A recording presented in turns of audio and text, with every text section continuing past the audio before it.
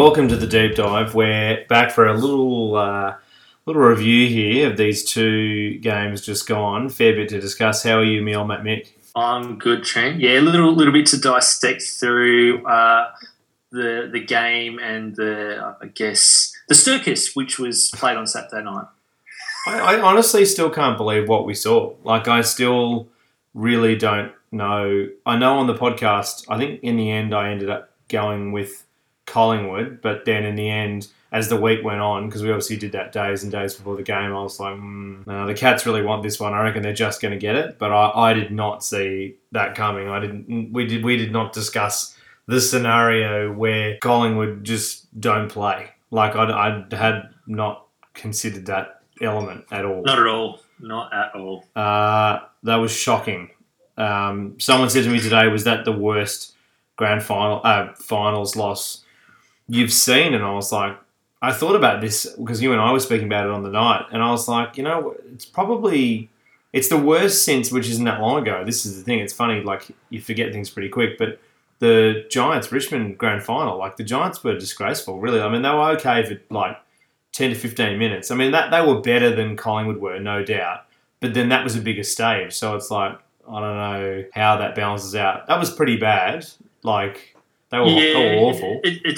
It's definitely up there with that game, the 07 grand final, Port Adelaide against Geelong, West Coast and Hawthorn in 2015. That was a good game. That was fine.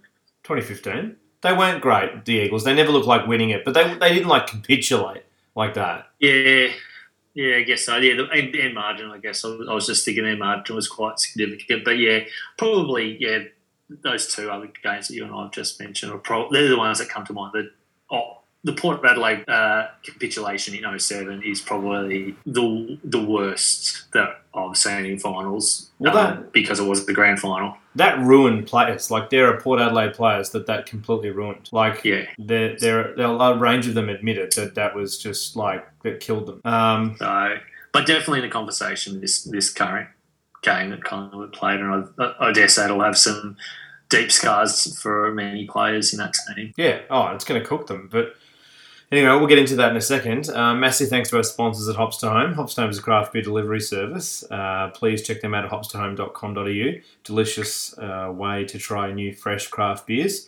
Very switched on little mob, collecting cans of craft beer from across Australia. And then they box them into packs of 10 and 20 and then send them out to your door in a subscription model. So you can pause it and resume it like a lot of these things nowadays. And it's a really good way to try delicious craft beer. Absolutely. Good time to get on board over the next few weeks for Christmas presents to family friends, getting early before the mad rush as outlined from AusPost over the last week or so. Can you imagine, like, how crazy Christmas shopping is going to be? Like, let's say so we're still in lockdown. This is the 900th month of lockdown. But can you imagine, like, how crazy it's going to be? Like, how slow freight's going to be? How crazy the shops are going to be? Like, it's just going to be terrible. I actually think it makes me think I should try and do as much of it now in terms of shopping online. Same. It's going to be horrendous. Get it all sorted this week. I didn't even consider that. Wow, that's going to be horrible. So hopstone.com.au. That's a much better present, definitely. If you're looking for a present, follow that pathway. I reckon that's the way to go. Yeah. You can use the promo code AFL Deep Dive. You get $25 off your first pack, which makes it even cheaper. So, and be sure to check it out, mate. Ed on. Give him a shout out. His Facebook page. Look, you get on, mate. Ed. He's doing some wonderful things. I don't know what he's going to do now. All the major sport, AFL's coming to NBA finals just finished. Roland Garros just is done now. What's left? Golf. Well, there'll be motorsport, some fights. Well, there's not a lot of motorsport, there'd be bits and pieces, but. It's funny, KO sent me an email saying they must know that this is coming, as you just said, because they sent me an email saying, click on this now to get, $5 off every month for the next 3 or 4 months. And I was like, no, that's not as cheap. That's not as cheap as you're going to have to make it. Like, because there's as you say, there's normally the NBA would be like now or in a week or two, which would be, then I'm starting to go into that, which is the way they want. Which is great for them, for people that follow those two sports. But yeah, I can't. I think I'll have to pause it till kind of February or something. I'm not sure. Yeah, I can keep. So it's $100 in the hole for watching nothing. Like nothing. Exactly. There'll be replays. Look, I'm sure there'll be an event here and there where I'd be like, oh, that'll be okay, but one or two things. Like this is the thing. Like I like a lot of other sports, and I haven't got time to watch them, so I'm sure we'll survive. But that is true. I think KO are quietly shooting themselves because a lot of people are going to be turning it back off again.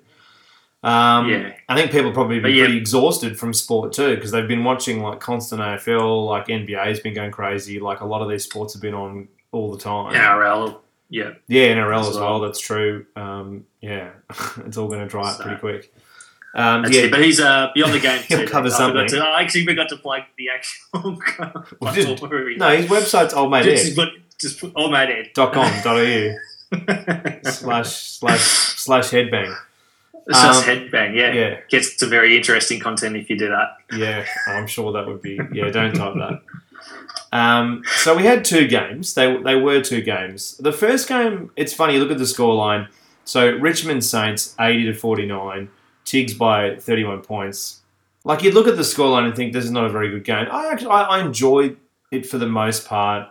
It went end to end. I don't know, like. Its down points were really when either team switched off, which is never that great. Like it flowed enough so that it was like optically very good. It probably didn't help that like the last game we've all seen in Collingwood West Coast was like one of the all-time games of the last 20 years. So it probably didn't help coming to this game where your bars set so high for the quality, but it was still very, very good. But St Kilda, just so inaccurate. That's the story. Like, what is your takeaway out of this game? Like, obviously, Richmond gets through unscathed. That's what they wanted. But, the Saints, they were close.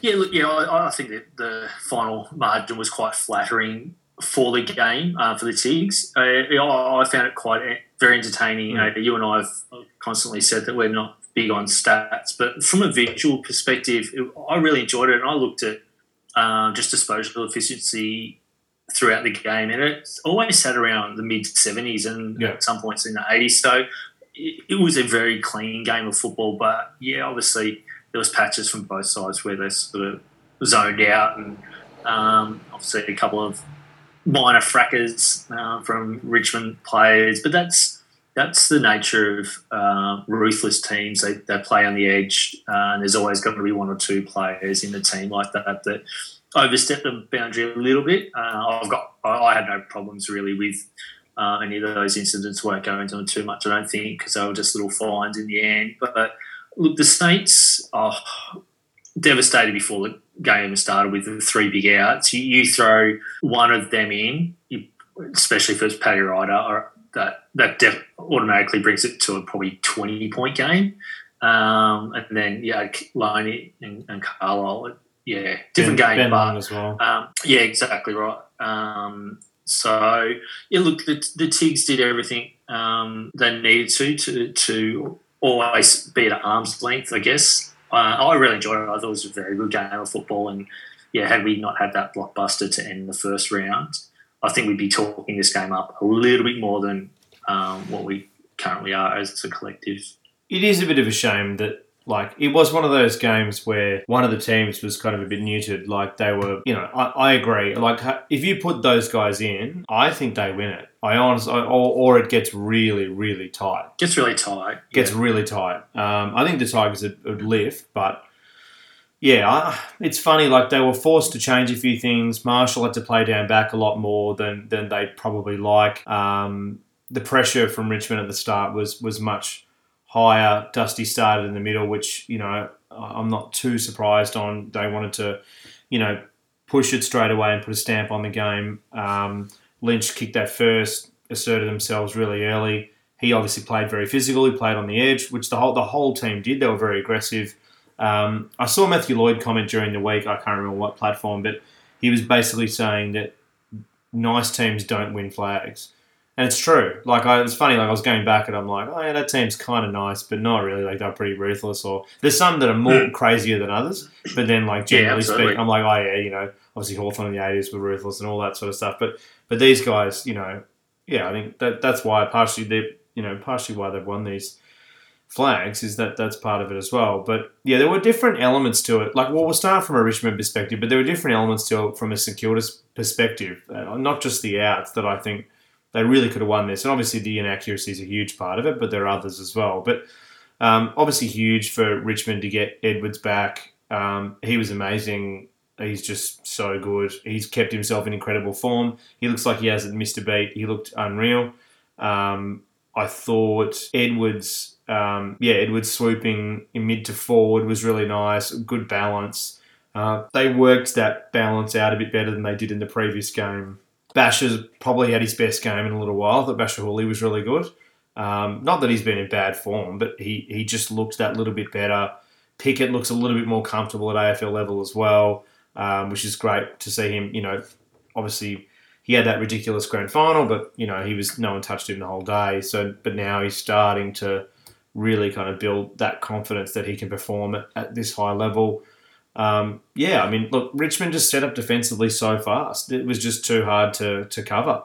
I think the St Kilda, they did look a little bit tired at times, a little bit confused structurally, but we'll talk about it now, I guess. But yeah, Hill. I agree. Sorry, Hill. Go. Well, yeah, sorry. Just to continue with what you were saying, St Kilda were not given an inch to get the game on their way of playing at all. Like even for a split second where they opened up and got someone loose on the wing with a mark, there was a Richmond defender marking the spot within seconds, so they couldn't even look inside to move on really quickly, which is their preferred method of playing, and it's how they've won a lot of games this year. And they were ruthless. And I'll probably touch on what you're about to lead into with Hill. He was suffocated, and I think that was partially due to Richmond's super abilities to double back and set up defensively super quick, but also with no rider. The inside mids were having to work probably 30 to 40% harder to get the ball, which meant trying to release it on the outside was near impossible. So he had one of the worst games I've seen, honest, which is ill respect to him as a footballer. He's had a pretty good year, but you reckon? They didn't really need.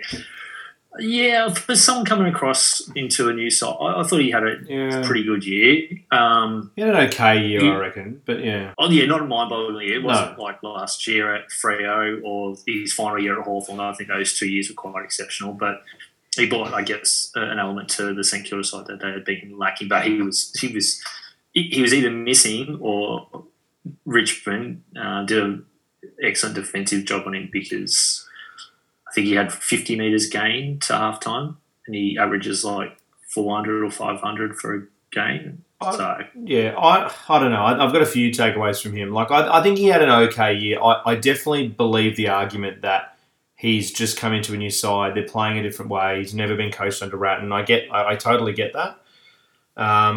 It's hard. I don't know whether I've never been someone that highly prescribes to the argument of, he's been paid X amount, he should play that way. That never happens. Like, Jeremy Cameron's on $1 million a year. Well, not never happens. Obviously it happens. But, like, that happen all the time. Scenarios like that happen, right? So, like, Cameron's on $1 million and he had a terrible year after the Coleman last year. But anyway, the point with Hill is, to me, he's had a couple of okay games. He's been okay through the year, serviceable. But where I really struggled with him on the weekend was it just seemed lazy. And he played Melbourne-esque in that he always hangs around the outside. When the structure in the game changes, he never seems to want to be. I know that's not his role, and I get the argument as well with him that people are like, he really suffers from the shorter games because, he's missing that crunch, junk time, running and stuff. But I don't like that argument so much. I think that's a bit of a lazy excuse, really, for why he's out of form. But so many times he's on the outside ready for the exit, or he's sitting 2 or 3 links into a chain, not supporting the play when it... Like, there's a number of scenarios where you can tell he was never going to get the ball. So he's way on the outside, 1 or 2 links away, ready to go for that run. And I get that's what his role is at times, but that's going to change. You don't see Bachar Houli doing that. I know Bachar's not, he's more in the twilight of his career now. The irony is you do see Saad do that a bit, speaking of, but I get his purpose and I get that idea, but when it's not working, you're not winning, he needs to change his roll up. And at times it looked lazy, where he's hanging around 2 to 3 links out and the ball was never going to make it to him. So I don't know. I think he needs to work on his defensive game, and I think he needs to work on changing mid-game and understanding the game plan a bit more, for me. Yeah, and it's not necessarily changing how he plays. He's not expecting him to go in and get the hard ball. But you're right, he could position himself better, being a senior player, rather than being 3 links away in a chain, be 1 or 2. Yeah. So he gets involved. Yeah, absolutely. Yeah, I'm not wanting him to... I'm not at all suggesting he's not that player. I'm not saying I want him to be that inside midfielder. Obviously, that's not what I'm saying at all. I'm saying that he needs to either assist that first link or try and be that first link. Too often, he was on the outside where he's clearly positioning for an exit and there's a much younger player, less experienced player there in the inside against a very good side in Richmond. I just thought that at times it looked lazy. And I know at times I'm sure he thought, well, I need to be here because if the ball does exit out, what do you expect me to do? Like he would say if he was here, he'd be saying, well that's how I'm taught to play. I've got to be there ready to go if that's what's to happen. But AFL's a 360-degree game. It's not like, American football or something where, obviously certain players have to play in certain positions. It's not like that. Like, you're going to need to be diverse. You can't just stay in that role the entire game unless your team is unbelievable and they stay like that all the time and they just mow through teams, which is just so unlikely. That's just not going to happen. So, I don't know. That to me, that bothered me. Yeah, and his running capacity anyway. Being the first link's probably an advantage because if he offloads, he can just gut run and be a 3rd or 4th link up player. Yeah. We've seen him do it before. So, yeah, I totally agree. He was probably lazy for large parts of that game, and whether that's him or he's just not feeling confident enough in a new team to be super assertive or is he stuffed from last week? Who knows? But it didn't look ideal. I mean, listening to your comments on his play, probably could have got in and done a lot more for his team being a senior player at St Kilda now. Particularly when it was so obvious that Richmond were going to be highly aggressive, they were going to set up really fast defensively. Like, it was not like there was any massive surprises. This is how Richmond play. So, yeah. Why can't you assist in trying to stop this? Rather than being that outside run player when you're barely getting at times, like there were gaps where they weren't getting that many insides anyway, and yet he was still trying to do that. And it was like, stop trying to play that role. It's not working. You need to assist in other ways. He needs to add more strings to his bow, ultimately. If he's going to, it's hard because I think all of St Kilda's recruitment's been great, and based upon his previous performance, you think, wow, that's a great sign. But ironically, he's the highest paid of all their new recruits, and it didn't work. So I don't think it worked this year, really. It was okay at times, but overall, I'm not sure it was a pass. So I don't know. The worst part of it, though, for me, with all the new recruits, was just that Paddy Ryder couldn't play. Like, he seems like such a nice guy, and having gone through the drug saga and everything around it, he finally wins a final because he's been at Essendon for so long. He'd never won a final. That can't be true. He must have won one at Port. Really? Did he never win a final actually at Port? Because that year, that was the last year they played finals. Yeah.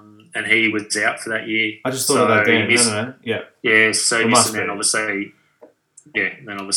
moved to St Kilda. So. Everybody kept saying it, so that must be the case. But in my head, I'm like, hang on a second.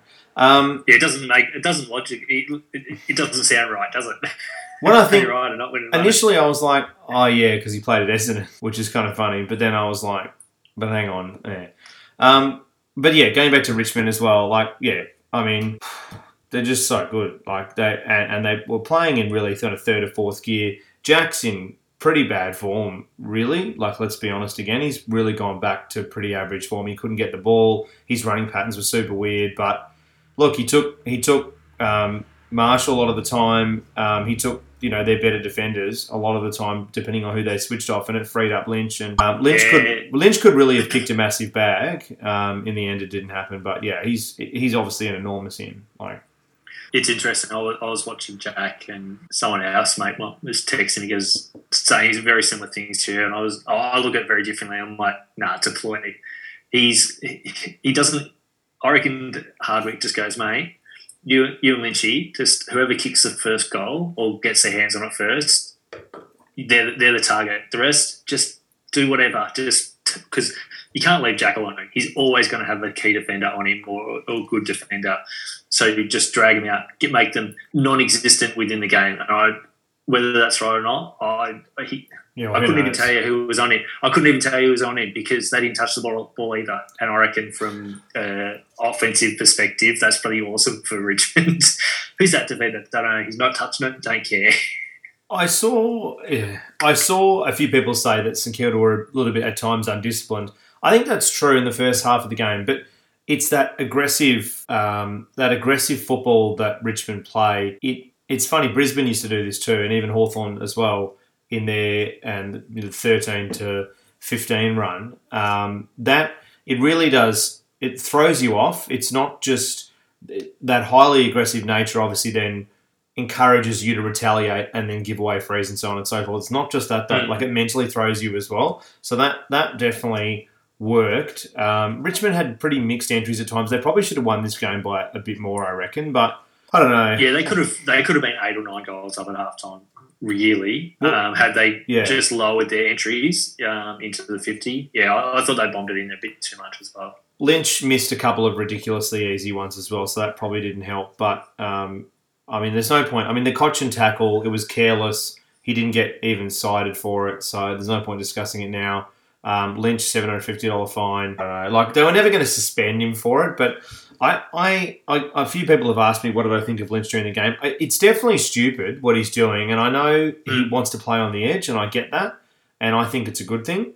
And if you look, like, he had scratches all over his neck, like, the defenders really go at him hard, absolutely, but he really needs to be careful. Like, it does make me nervous. I think he plays a centimetre or two too close to the edge. I think he needs to pull it back slightly, because one day he's going to give Tom Hawkins style. He's going to, like last year, he's going to give away a suspension, and then he won't play, and then they're going to massively need him in a final. So maybe not, but it does feel like he gets a little bit too close to it, and there's been a number of incidents.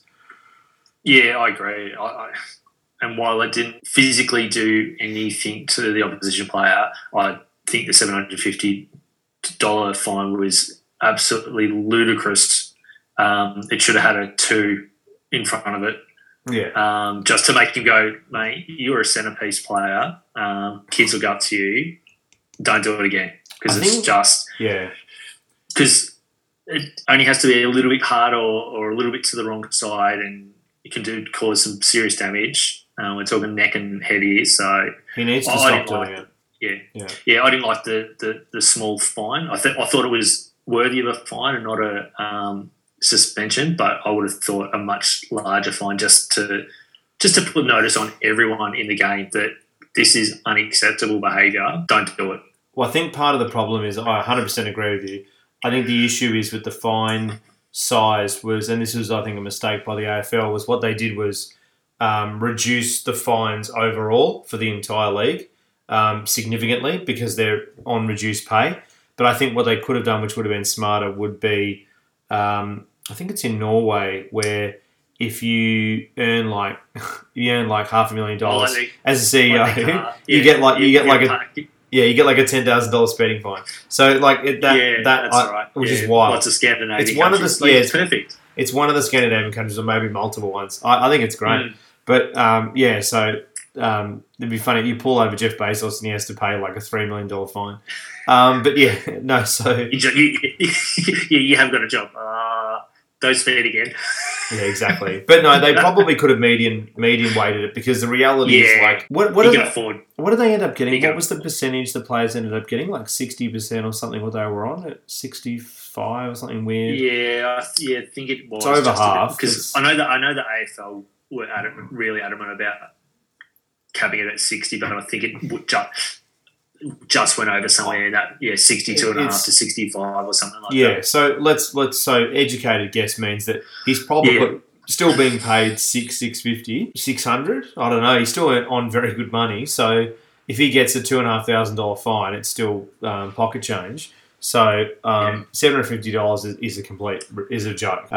Anyway, so yeah, I mean, look, I felt for the Saints like they, obviously they've got to get. It's funny because they've actually not been that inaccurate of a team. They played Richmond earlier in the year, and what did they kick? 15-6, or I can't remember the exact scoreline, but they, Yeah, they were super accurate, and they have been most of the season. They've been quite a good team in front of goal, multiple avenues to goal, that type of stuff. Yeah. So yeah, look, it was again perceived pressure and actual pressure does a lot to the opposition, and Richmond obviously the best at it at the moment. And as you touched on, like the Brisbane teams of the early 2000s, Hawthorn, a few years ago, like, got all skillful players and a system that works, but then you add that extra dimension of pressure and aggression. It just puts the other team off, like completely off their game, and they struggle to adapt, and that's what happened. Saints really did come in and out of the game, though. Like, at one point in the third, they were 8 out of 10 inside 50s. So they had a lot of the ball for a long period of time in the third quarter, and they had way more composure going inside. But then, like, this was only for fragments of the game. Ratton summarised it quite well after the game. He's like, we just need to get better for longer. Yeah. I think he's like, I actually agree with him. I actually think they're nearly there, but they need to be able to do it for a lot longer. It also appears that you can just throw the ball now. Like, I think we may as well just include it in the rules now. I actually noticed tonight that Razor Ray's. I don't know whether he's been suspended, but he's been out because he's injured or something. Well, he can't throw the ball more than a foot in the air. But then on top of it, now I think that he missed a heap of throws. It was very obvious what was going on, and yet anyway. But yeah, look. Battle as well. This is another weird subplot of this game. Josh Battle was off the ground for like 6 years. Like, he was legitimately off the ground for like 35 minutes. And at one point it was like he is injured, very injured, not coming back. Like, but then he came back and he was okay. And it was like, he came back and like kicked a goal almost immediately. And I'm like, what is happening? What did they think was wrong for that insane length of time? Like, what? Very, very strange. I guess we'll find in the wash of what actually went on there. But so it sounds like Carlisle's got another contract. It sounds like Ryder got another contract. So that's good news because Carlisle I don't feel as sorry for, but at the same time, I'll make Snapchat. But at the same time, I do think still average that he missed it. But yeah, so that's the game. I think. Jack Steele obviously was huge again. I still think he's a bit of a chance to win the Brownlee. Probably won't, but I reckon he'll go deep. I reckon it's been a while. I'm trying to think of. Well, Dusty was the last Brownlow winner from Premiership side, wasn't he? Yes, because Fife won it last year. Yeah. Yeah. So I'd have to go back and look at the stats. It just seems like it's been, except for Martin, it seems like it's been a while where a Premiership team or one of the top 2 or 3 teams had a Brownlow winner, and that's come from another team in the 8. 07. So, if we go back a while, sorry. No, I reckon Steele's a good chance, and obviously he just won the BNF versus the Saints as well. I think you're right. I think there's something in that. So Bartel wins it in 07, but they win the flag. Cooney wins it in 08, so there's one. They didn't obviously win; they haven't won a flag. Well, they did in 16, but he wasn't in it. 09 was Ablett. Yes, I think it was Gary Ablett's first. So they won that one.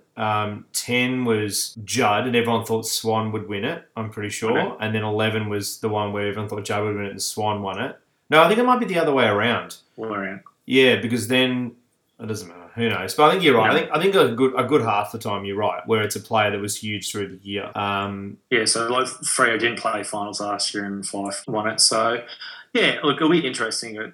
I can't see being won by anyone other than Steele, Boak, or Neil. As a side note, now that we just touched on the Brownlow, they're my three. I think it'll be one of those two that get charity this year.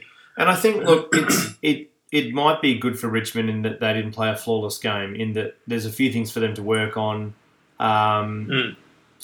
Oh, geez, they've got to try. I wrote in my notes as well, they've got to try and keep Broad. I know you can't keep everybody, but it looks like he's definitely, you'd think he's definitely gone. But, gee, he had a good game. I think he was especially in that first quarter and a half, he was really setting the tone and had some really good run, which is great. Like, he obviously is unsure of where his career is next year, and I think he put on a great show for whether he gets an extension at Richmond or other suitors go, we'll give him a bit more and make him a starting 20. Because he's a starting 22 essentially in almost any other side. I guess the one thing... Sorry, go. I was going to say, Port Adelaide's probably the only side that he wouldn't be a walk-in start because they've got a fairly structured and good back six at the beginning. But he'd probably be on the bench. I don't reckon he gets into Geelong's. They're very good.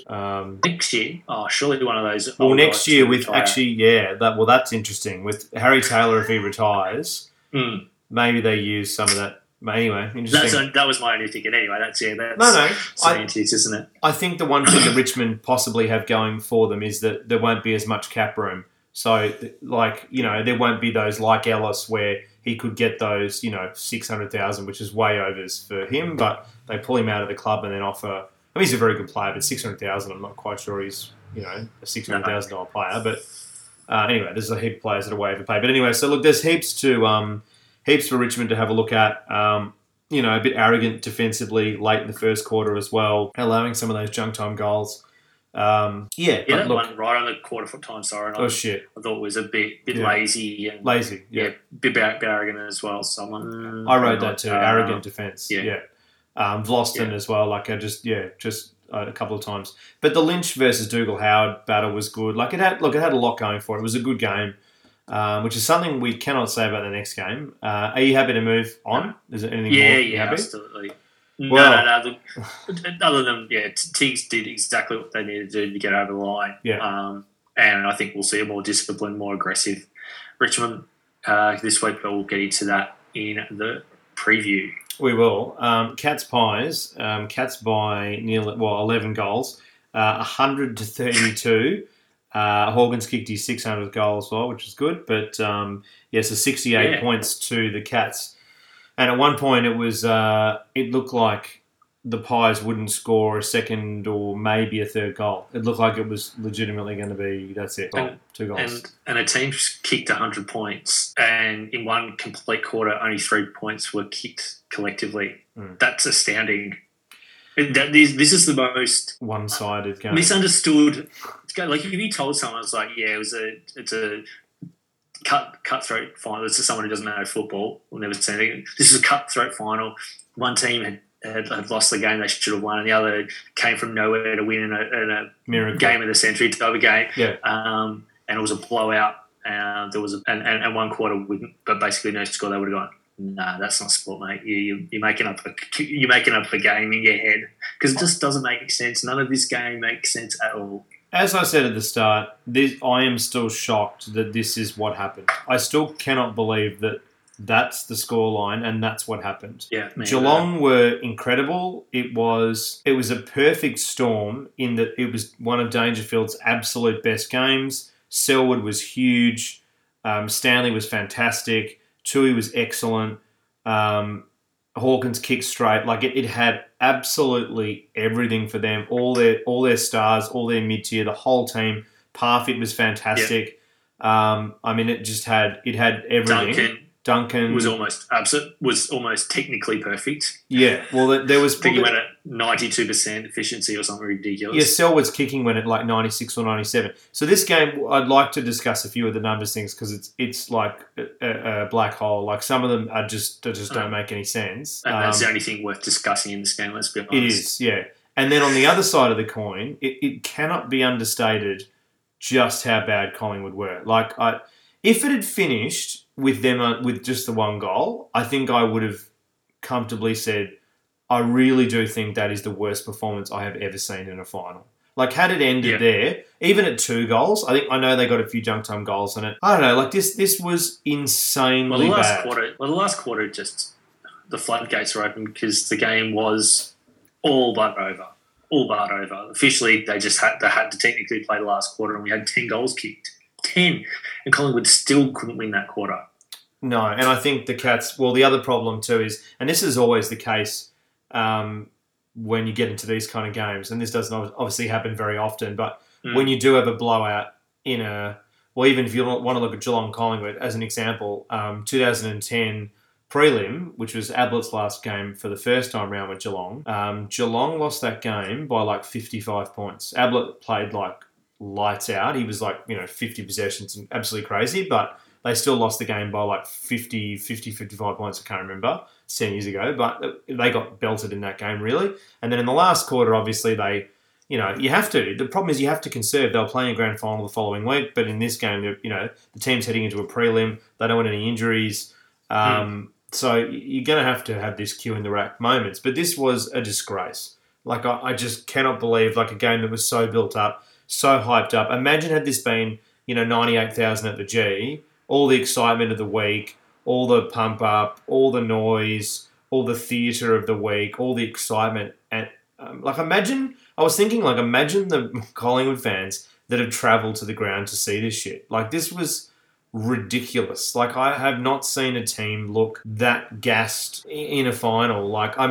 That's the biggest thing we can discuss, I guess, with them, and we'll obviously go well into the Cats, but it seems incredible. And seeing Buckley and Maguire after the game, they both looked completely shell-shocked, and they both said, look, we had absolutely no idea that was going to happen. And I believe them. Like, looking on their faces, they were white. They were like, all the language through the week was positive. All the training seemed really good. We obviously didn't do any really heavy loaded training, but the training we did, everything looked normal. No one could believe it. And literally, it's such a rare game. And from the first, minute, it was obvious that this was going to be a massive blowout. Like, Collingwood looked awful.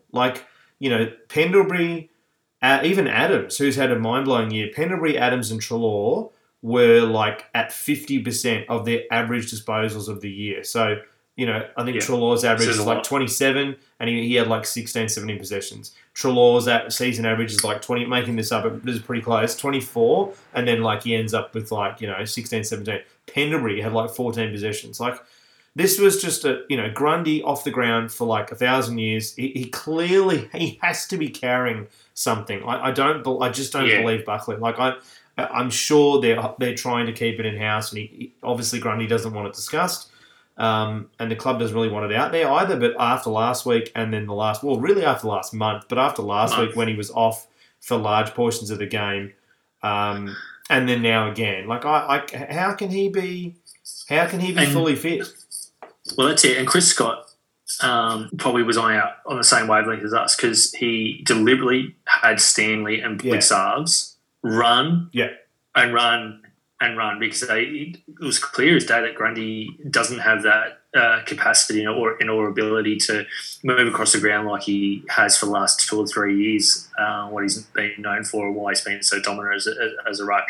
Clearly there is something there, whether it's just a niggle or some tightness that flares up from inflammation or whatever the case might be. We went into it last week, a little bit a couple of weeks ago, so you want to hear the deep dives that Trent and I, we spent about 5 to 10 minutes talking about what we think might be the issue there. Go back and listen to that episode. Look, just to touch on Buckley, no coach likes going in front of a press conference when they lose a game, let alone when they get belted. So he obviously had his arms folded right throughout, and that usually he says that you're telling a liar or a porcupine. No, he's just not wanting to be there. He said it clearly. He goes, I didn't see this coming, and we had nothing more to give, which I tend to agree. I just think they spent everything over in WA to get that win.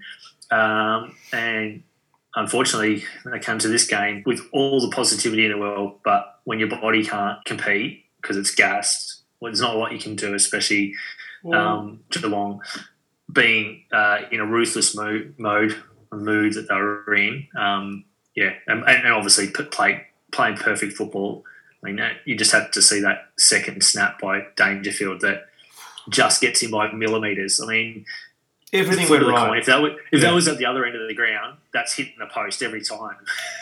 I mean, like they're equally big stories. Like Collingwood getting completely dominated, and then Geelong obviously winning in that way. But yeah, I mean, like De Goey, the other thing that's just so crazy as well. Like, there's a bunch of these players that are on the open market that were appalling, and then you think it's like they've completely like busted up their.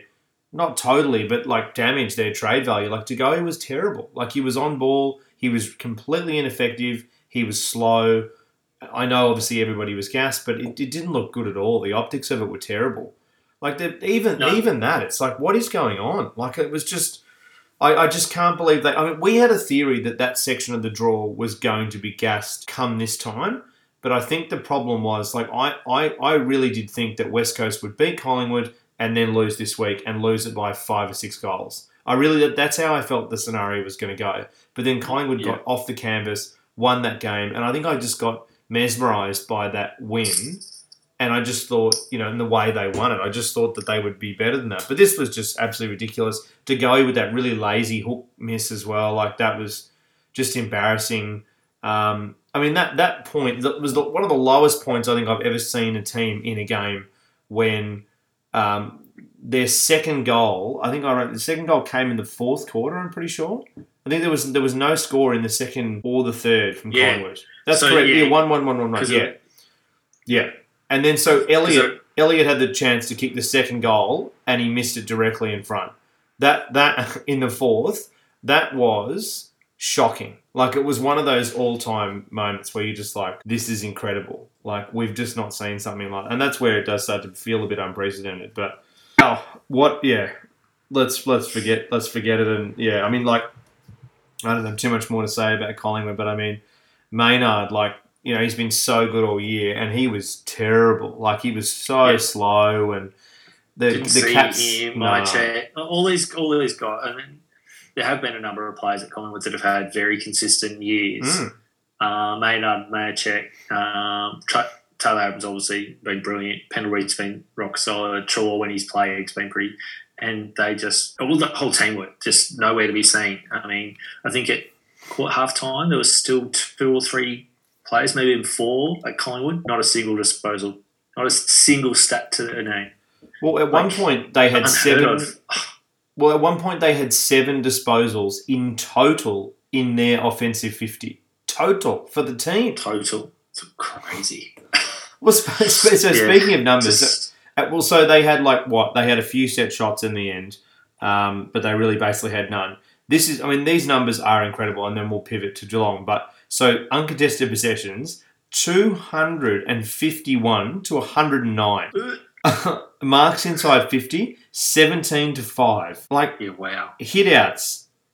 Like this, it's funny. Like the Cats don't care about hit outs, but so clearances, they won the clearances by 15. It's just incredible. Like the numbers are absolutely ridiculous. At one point, it was 61 to 19 uncontested marks. Like it's just amazing, ridiculous game. The Cats 134 total marks. Like there's just some absolutely stupid numbers that Rick Descartes. Yeah. Yeah. There's just you can really dig through it, and there's some absolutely stupid numbers, but. Yeah, look, the Cats were outstanding. Probably one of the best team games I've seen them play for the last probably year or two for sure. To do it in a final as well and win in that way, you've got to have them as I think they're going to beat Brisbane, which we'll get into in the preview. But geez, they look good. But yeah, the Cats just looked bigger, stronger. They looked like they had 2 or 3 extra people on the ground. Like it was a joke. It was a Benny Hill game, but yeah, I mean, how many times can we keep saying how good they were? I don't like it's. Everyone saw the game. I mean, even going into numbers for a second, Selwood into his 10th prelim. I actually had not realised it was that ridiculous. 10. Yeah, he's 10. He personally he's had played the most finals as a cap or third most finals as a overall. I think there's only 2 players in the history that have played more finals than him. He's got the most disposals in finals of anyone, and I think he's got the most tackles or something in finals. He has the most tackles in finals. Yeah, yeah. So he's just racking them up, and he's been obviously such a good player since he stepped on. Put on a Geelong jumper. I can think of maybe a handful of games where he hasn't had a direct influence on them. After his probably first year, and that's about it. That's saying a lot for someone who's played over 300 games, and obviously been a very, very good captain for that side. It'd be good to see him play another grand final, and potentially hold the cup up. I think the other thing too, just to note with Geelong, Stanley as well. Apparently he's fine. So there was that moment where he was on the bench and pointing at his knees. He got a jarred knee, but it's fine. Apparently it's completely fine. So. I'd just jab him with some painkillers if he won't want to miss out. That's for sure. Well, no, he's worked too hard. He's worked too hard for 2 or 3 years to finally get the number one rock spot. And I think he was really good. Yeah. His ability to move forward or go back. We've said it all year. That's what they needed. I think it was more of a confidence thing. I think he needed to feel confident at AFL level, and he's finally got that. Yeah. But yeah, I mean, this was just it was one of those very rare games where one team was insanely off and the other team was insanely on. And that's all we can really say. I don't know.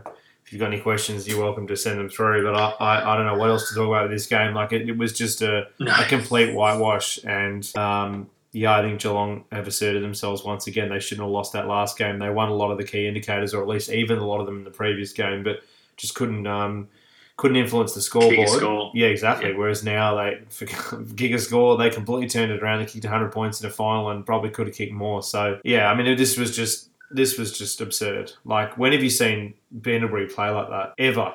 Pretty much in his whole career. No, can't remember. I can't remember a game where he's been so non-influential.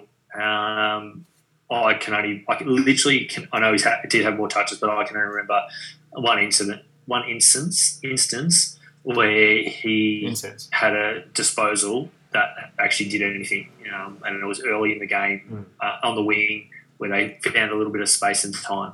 Yeah, that is it. It was probably second touch for the game. So, yeah, very, very unusual, and be interesting to see what the washout is like for the Pies over the off season. Well, just very quickly on that before we get into that, because I do want to talk about that very briefly. But the other thing too is I know he's not Mr. Consistent, but how do we have a scenario where Cox plays last week, dominates for a quarter and a half, kicks 3 goals, looks fantastic, and then this week, the rest of the team looks completely gassed, but at the same time, he was absolutely terrible again. So it was just a bizarre scenario. I don't know. I want to forget about this game. No, like you, I don't think there's too much I can. No. Can take you out of this game or discuss it. Was one for the ages, but not one for the ages. Yeah, that makes sense. I started building a wardrobe in the other room. It just was so boring. There was just insane domination. Yeah, well, I ended up going for a night run. Yeah, you went for the old run. I was going to wait, and I went, I can't. I'm just going to go out now and get it done and be home by midnight. You'll see all the results, and you can look at the replay and all that sort of stuff later on. But yeah, exactly. Yeah. On the free agency front, just very briefly, so we'll obviously do a trade period discussion, and we'll do season reviews and stuff before we come back next year. We'll take a big break, but the other thing I just want to touch on. So Treloar's partner. She plays top netball. She signed. I don't know if you saw this, but she signed with a Queensland team to play there next year. So, and Stuart Dews come out and said we'd be happy to, or not. I don't think he used the word happy to, but I think he basically said we would entertain. I think he said pick 5 for Treloar and free Hungry Jacks for Treloar and his family. Free HJs for the baby. But no, apparently that's on. So don't be surprised if you see Treloar go to the Gold Coast. I'm sure he'll try to get to Brisbane, but at the same time, don't be surprised if that happens. The other one too is apparently Carlton have rejected. This is rumour, but apparently Carlton have rejected De Goey's offer. Yeah, which is he wanted $1 million, which is absurd in this cap. With these caps, he's crazy. Literally, he thinks he's Jesus. He has unrealistic expectations of his market value. If he wants sickening money, why not have taken the North deal? Why not have gone to North? They offered him $1 million. I don't see. He'll either stay at Collingwood because I think Collingwood will give him the most amount of money. Because North probably realising that it's not worth throwing the cash at him. As you said, alluded to, he's demonstrated that he can't win a flag. He says he wants to play in the midfield and be like Dusty Martin. Well, show it on the field first and then get paid, because that's what Martin had to do. He has flashes of brilliance, but he is an extreme discount, Dustin Martin. Like he's let's be honest. Like let's be completely frank. He's not even in the same ballpark. No. He's, if he wants to be, he needs 2 or 3 years to prove his mantle. Like, you can't just sit there and go, "Oh, well, I can kick 5 goals in one game." Essendon's a case in point. They threw big money at Jake Stringer, similar player. Jake Stringer has not done anything at Essendon. That might not be his fault. That could be Essendon's fault. But De Goey, I think, shot himself in the foot this year. I think he shot himself definitely, because now I saw an article today, and I actually didn't necessarily disagree with a lot of the ideas in it. Was should essentially the idea was putting forward in the article, should Collingwood spend the De Goey money on Jeremy Cameron? Seems all right. It's not the worst idea. It would work for them. Yeah. I mean, if he's willing to come to Melbourne on $800,000, which they, I think, would be able to get close-ish to if they juggled a few things around, probably let Stevenson go. But, I mean, Stevenson had his exit interview today, and supposedly that they've said that they won't trade him, but who knows? That means absolutely zero. Yeah, it doesn't mean nothing. That means nothing. Probably means he's getting traded if they say that. But yeah, I mean, like, it means nothing. But it's going to be very, very interesting to see. The Pies are, I think, a fascinating team to discuss, given they're just so on the cusp of it. They've got so many interesting players to talk about, but like they've also had like so much heartbreak, and the last few years they've been a very interesting team to talk about. But so that's those 2 games. We'll also, of course, do a big preview for the upcoming 2 games as well in the preliminary finals. Please check out Hops to Home, hopstone.com.au, and you can use the promo code AFL Deep Dive to get $25 off your first pack. Great way to start your Christmas shopping and avoid the crazy crowds and avoid getting corona at Chadstone this year, and just get Hops to Home instead. All the best. Check out Beyond the Game TV. We'll see you soon. See you soon. Thanks, guys. See you later.